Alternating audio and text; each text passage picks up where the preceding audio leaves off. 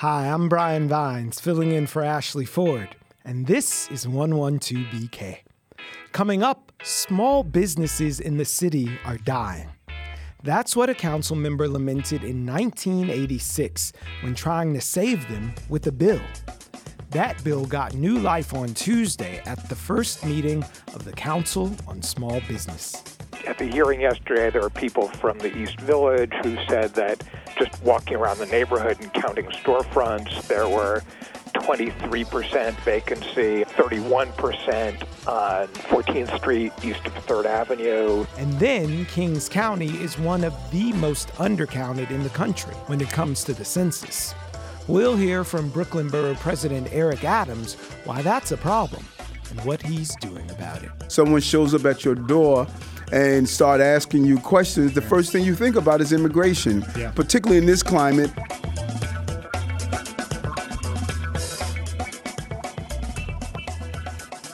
Hi, welcome to the show. Just ahead, I'll be talking with Borough President Eric Adams about census counts, community boards, Corner Store Caroline, the city charter, and climate change. But first, small businesses in the city are disappearing, being replaced by chain drug stores and Chase banks. For more than 30 years, the City Council has considered how to stop the die-off, but legislation never advanced, perhaps until now. The Committee on Small Business had its first meeting on Tuesday, and according to our next guest joining us by phone, that alone was progress. Stephen Wishnia reports on labor and housing issues, and he tells us was the last person ever to have an article published in the late lamented Village Voice. His recent piece for Gothamist is titled, "What Can NYC Do to Stop Small Businesses from Dying Out?" Stephen, thanks for joining us. Hi, thanks for having me on the show. So the big question is, what can New York City do to stop small businesses from dying out? But before that, 30 years, really? Actually, 32. The bill was first, or a version of the bill was first introduced by Ruth Messinger, the former borough president of Manhattan, when she was a city council member in 1986. And she said yesterday she's remembered for that, more than she is for anything that she was successful at during her political career. She's remembered for that, but she's yet to take a victory lap or even get a proper vote on the thing. Right. First, to clarify, this is a bill, it's not a commercial rent control bill, because that would require a law from the state law that permitted the city to enact it. It's actually a bill to guarantee arbitration for small businesses. Right. When their lease runs out, at least 6 months in advance, the landlord would have to notify them either that he intends to renew their lease or give a legally valid reason why their lease is not being renewed. Right. And then all commercial tenants would have the right to renew their leases for 10 years, and if they thought the rent increase was too much, could go to arbitration. Let's talk about the landscape now and what the problem is. I have some numbers here from the Douglas Elliman Brokerage. They did a study a little while ago in 2016 when they saw that in Manhattan, vacancies were at 7%, and there's a 20% storefront vacancy right now. Yeah, that may be a little high. They apparently have not released that study to the public. Right. But at the hearing yesterday, there were people from the East Village who said that just walking around the neighborhood and counting storefronts, there were 23% vacancy on 3rd Avenue or Avenue C, 31% on 14th Street east of 3rd Avenue. Yeah. So looking at this legislation right now, we have seen the reports that both the mayor and the real estate lobby are against it. So if Mayor de Blasio and the real estate lobby are against this bill, does it have any hope of passing? I think there is a lot of political pressure for something to be done because people are seeing, the bodega disappears or the prices go up. People are seeing, it costs $1 for a banana in Midtown Manhattan or $2 for a cup of coffee. And that's because of the rents. That's not because the stores are gouging you. Right. People are seeing dry cleaners and shoe repair stores disappearing in the neighborhoods they live in. Speaker Corey Johnson was talking about on West 14th Street, there's a supermarket that closed 2 years ago and has not been replaced. It's by anything. It's vacant. Yeah. Council member Andrew Cohen, who's from the Northwest Bronx, was saying in his district, which is way up like the end of the D train and the end of the 1 train in the Bronx, there's vacant storefronts on every commercial strip. So I think there is a lot of pressure to do this. The question is, how much would the bill be watered down in the process to mollify opponents or as a compromise? We will be happy to read your piece in Gotham as Stephen Wishnia. Thank you for joining us on 112BK today. Okay, and thank you very much for having me on.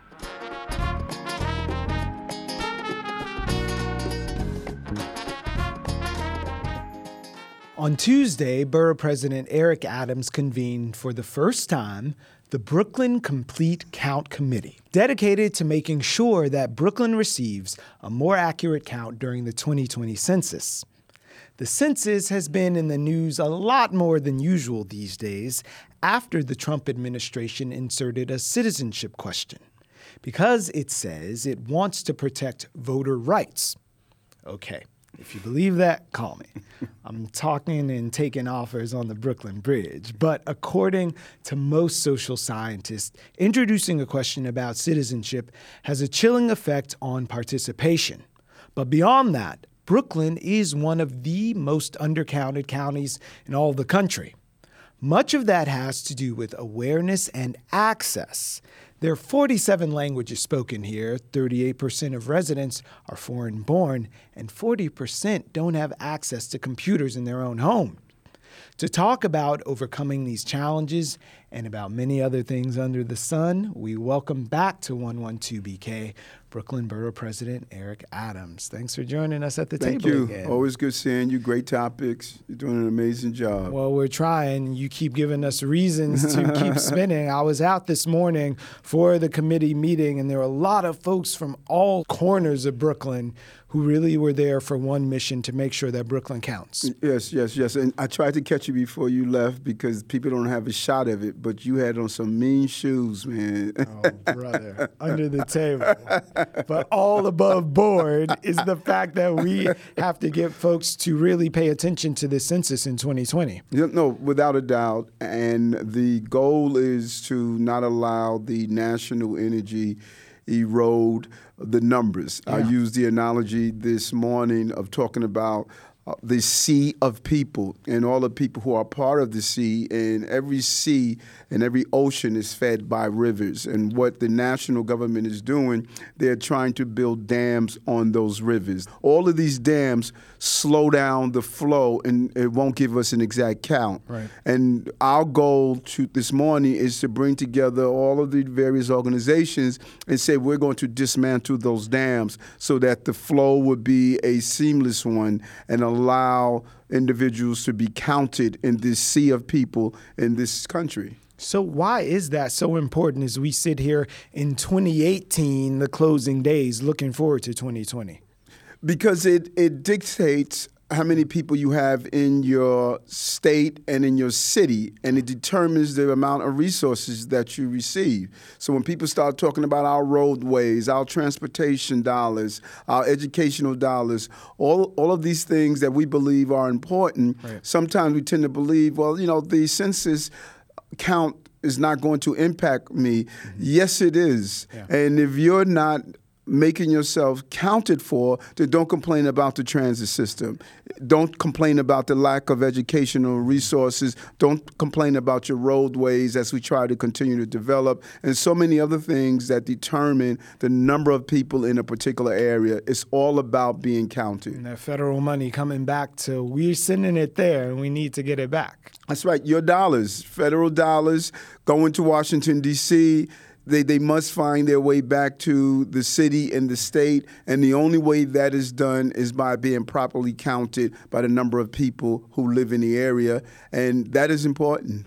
So let's get out right now what historically has been our problem. Brooklyn is a hard-to-count place. So what has been barring us from getting an accurate count that we got to fix before 2020? Well, it is not lost on us that 47% of Brooklynites speak a language other than English at home. Right. Almost 38% of our residents are foreign born.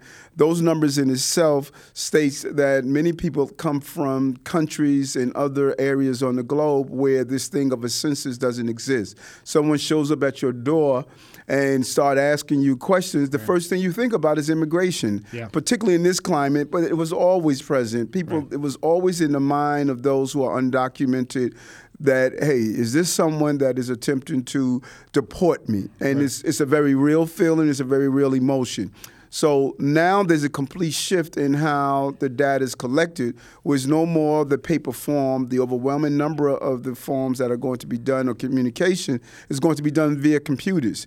So we must, number one, make sure that those local stakeholders, they are supplied with computers to get it done. Right. Number two, we must make sure that we have people that can communicate in the language of individuals where they are comfortable. Right. So if it's Urdu in my Pakistan community, if it's Creole in my heavy Creole French-speaking Haitian community or Russian-speaking community. So you don't want someone that is attempting to get this information from a resident if the people who they are attempting to get it from don't identify with them, and we need to use that. And I don't think we did a good job in the past of doing that. So you talked about how the Trump administration may be building these barriers and damming up communities that are vital to Brooklyn. So tell us about who's on your squad. Who are these influencers that are going to break down those barriers and make sure that folks are counted regardless of their immigration status, where they work, how they live, who they live with? Who's on your team? Well, we have a co-chairs of the Make Brooklyn Count. Mm-hmm. One is the Brooklyn Community Foundation. We're very excited about some of the things that they're doing on the ground. Pastor Guilford Monroe from my office, who's well connected. He was with the 67 Precinct Council, and we have been doing so much with our different clergy institutions. And part of what we're doing, we're looking at bridges that we built throughout the last couple of years, and now we're utilizing them. We have the Brooklyn library system. For many years, Linda Johnson there, she has been doing an amazing job of really opening the branches to make people feel comfortable. Now that the doors are open, people are used to utilizing the space. She's saying, hey, now while you're here getting that book, using that computer, now it's time to register and be counted as a citizen, someone that's participating in the count. You have Medgar Evers College, CUNY. Many of our CUNY citizens and non-citizens are foreign born. Right. And so the young people in CUNY, people are comfortable with going to CUNY and going to school. While you're there, let's do the census data. So we are meeting people where they are. That's the beauty of this push, that we're meeting people where they are. We're speaking the languages that people understand and telling them why this is important. And that is paramount to a successful census count. So that's paramount, showing up, doing your job as a citizen, meeting people where they live. But I know that you are one who encouraged people to be well-developed citizens all year, no matter whether we're being counted or not. To that end, I wanted to talk to you about community boards. When you first walked into the office, one of your first initiatives was to get young people on board and bring energy and vitality to our community boards. And now there's a plan afoot to have term limits on community boards. So we wanted to get your opinion on that. This is a very inside baseball conversation. Mm-hmm. People often say that, listen, why do we need term limits? You know, you can easily remove a person on, take a person off. It is far more intricate than that. What's the importance of community boards, and why do you want young people to even be aware of them those years ago when you stepped in and said, hey, 16, you can do it?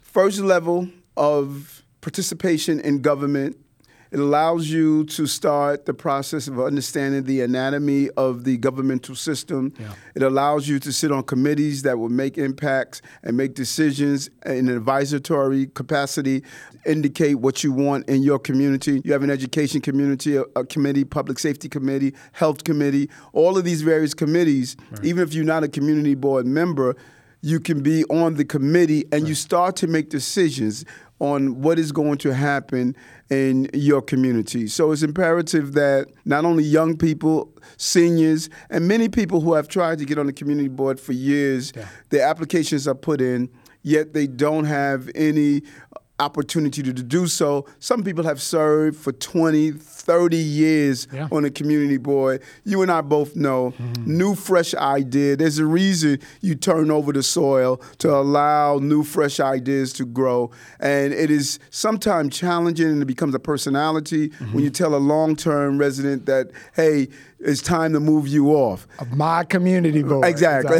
My community board. So there are 4 other borough presidents who are going the other way. What do you know that they don't, that you would say, hey, maybe we should pump the brakes on this?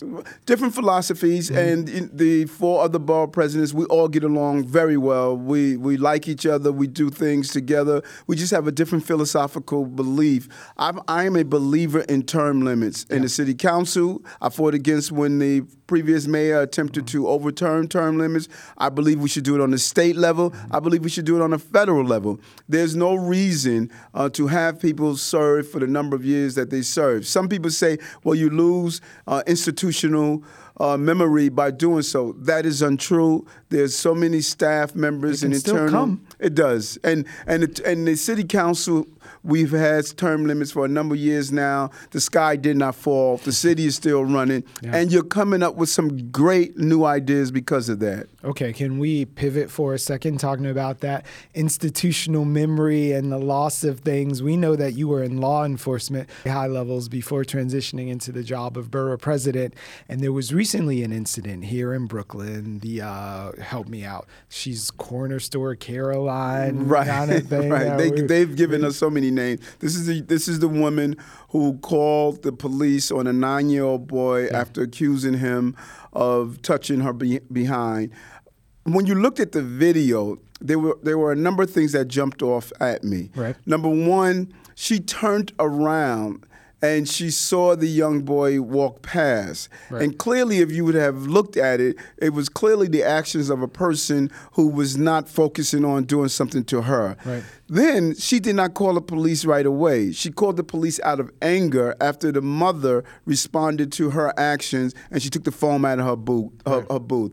I think that if she accused or stated that she was a police officer, there may be criminal charges involved. Yeah. And so the DA is looking at this, and I think it's going to go its full course. But past the incident, you involved the citizenry. It wasn't just about, have you seen the video and passing it and getting in on this? You engaged Brooklynites again where we live and said, hey, let's meet here. Let's talk about this. So what of that approach do you think as a way forward with all of these incidents that we've been seeing popping up in the news across the country? And that's so true, what you stated, because as I said so often, the biggest error we make in communication is that we mistakenly believe it actually took place. Yeah. We have lost the ability to communicate with each other. And by going to the area where this took place and allow people to talk, allow people to engage. And some people say, well, you know, we've talked enough. No, you never talked enough. We've talked at each other with our thumbs. Exactly. You know, we walk down the block and we text each other while we're standing side by side. Yeah. And I just don't believe that. And there were a number of people of color who were there who was talking. Some things I agreed with, some things I disagreed with, which is fine. And then there were a number of whites who were there. And some folks of color was criticizing that, you know, we don't want any whites in the community. We're here together, and we better get used to it. Yeah. The borough is not going to all of a sudden be de-blacked or de-white or de-Russian. Right. Listen, this is a diverse borough. One Brooklyn, accept it or not. It is going to continue to evolve. We can't force people out, but we have to continue to talk to each other. And there was a white woman who was there who was strongly defending the young black child. When others were silent, she was extremely vociferous, and that is what we want. I want good neighbors, not based on ethnicity, but based on their actions. She can stay. No, everyone can stay. So in our last 2 minutes, we're coming up on the 6th anniversary of Sandy. And we know that there was a meeting yesterday about resiliency and what we need to do moving forward. I just wanted to know if there was anything we should be looking forward to, or forums or talking or action to protect folks in coastal Brooklyn. It's so true. And we are a coastal city. Yeah.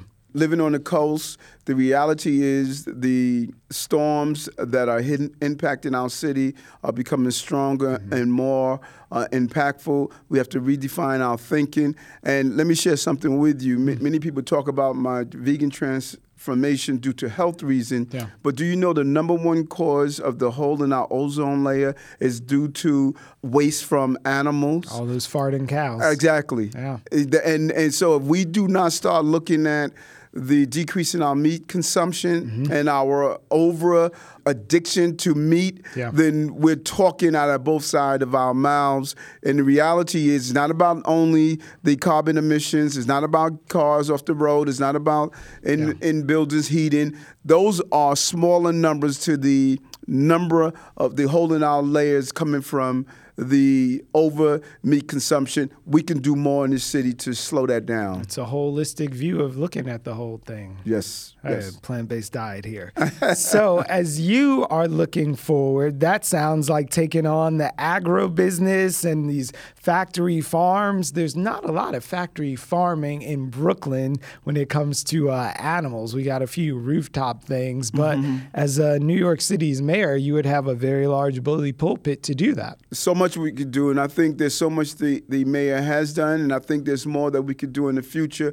We have to stop being afraid to really confront these issues head on. We are proud to announce that Bellevue Hospital, the oldest hospital in America, is about to open in November, the first plant-based unit in the hospital. A person comes in for diabetes, heart disease, other diseases. Instead of talking about living with it for life, there's going to be a place where they can reverse their conditions in some cases, where you're going to have a doctor, a nutritionist, a chef, where people are going to learn the power of food. This is unprecedented, and kudos to the mayor after speaking with my office, moving forward with the initiative and some of the other things we're doing around healthy eating. We can live a more quality life if we change what we're eating. The pharmacy doesn't spell PHARMACY, it's FARMACY. Every time you walk in that grocery store, you're going to make a determination of healing yourself or killing yourself based on what you consume. All right.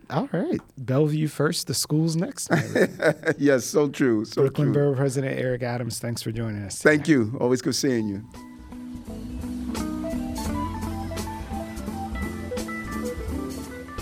And now some news. The other day, Brooklyn Community Board 2 approved a second proposal to rename the corner of Fulton Street and St. James Place Christopher Wallace Way to honor the late rapper Biggie Smalls. Biggie is considered one of the most influential rappers of all time, but naming the street after him has been controversial, given his criminal past and misogynist lyrics. The full community board will vote on the proposal at 6 p.m. Wednesday, November 14th at the Ingersoll Community Center gym. And if you don't know, now you know. Bed-Stuy local Okwe Okpakwasili has been named a MacArthur Genius Fellow for her work in performance and choreography. The prestigious fellowship goes to candidates who show originality and dedication in their work. And last year, journalist Nicole Hannah-Jones of the New York Times Magazine, another Brooklynite, was part of the cohort of recipients. Each of the 25 MacArthur Geniuses selected this year will receive $625,000 over the next 5 years. According to Borough President Eric Adams, some visitors to the Brooklyn County Courthouse have been stashing their guns at nearby construction sites while they attend court appearances. In explaining a recent spate of daytime shootings in the area, Adams said these men are carrying guns to court and parole dates in case they run into rivals. Adams says cops and court officials are now trying to do a better job to coordinate the dates of problem defendants so as to not have a concentration of people with corresponding beefs. A developer and operator of co-living properties, The Collective, is planning to construct a large-scale co-living community on the border of Williamsburg and Bushwick. The co-living model is being touted as a dormitory-style accommodation for young professionals and is trying to answer the question no one is asking: is luxury co-living a solution to loneliness in big cities? Located at 555 Broadway, the $450 million, 350,000 square foot development will be the Collective's flagship U.S. location and the first of its kind in New York City. One giant step past gentrification. The Collective's new monster development would include an art gallery, performance and rehearsal spaces, chef's kitchens, artisanal retail, and event spaces for the Collective curated classes, workshops, talks, and seminars. Cool, if that's your thing, I guess. That's the show for today. Tomorrow, Ashley will be right back here exploring some big questions about life and about death with Shayna Feinberg. You might know her from her work as director here on BRIC TV's latest scripted series, Dinette. She's participating in the Reimagined End of Life Week next week in the city. We'll see you soon.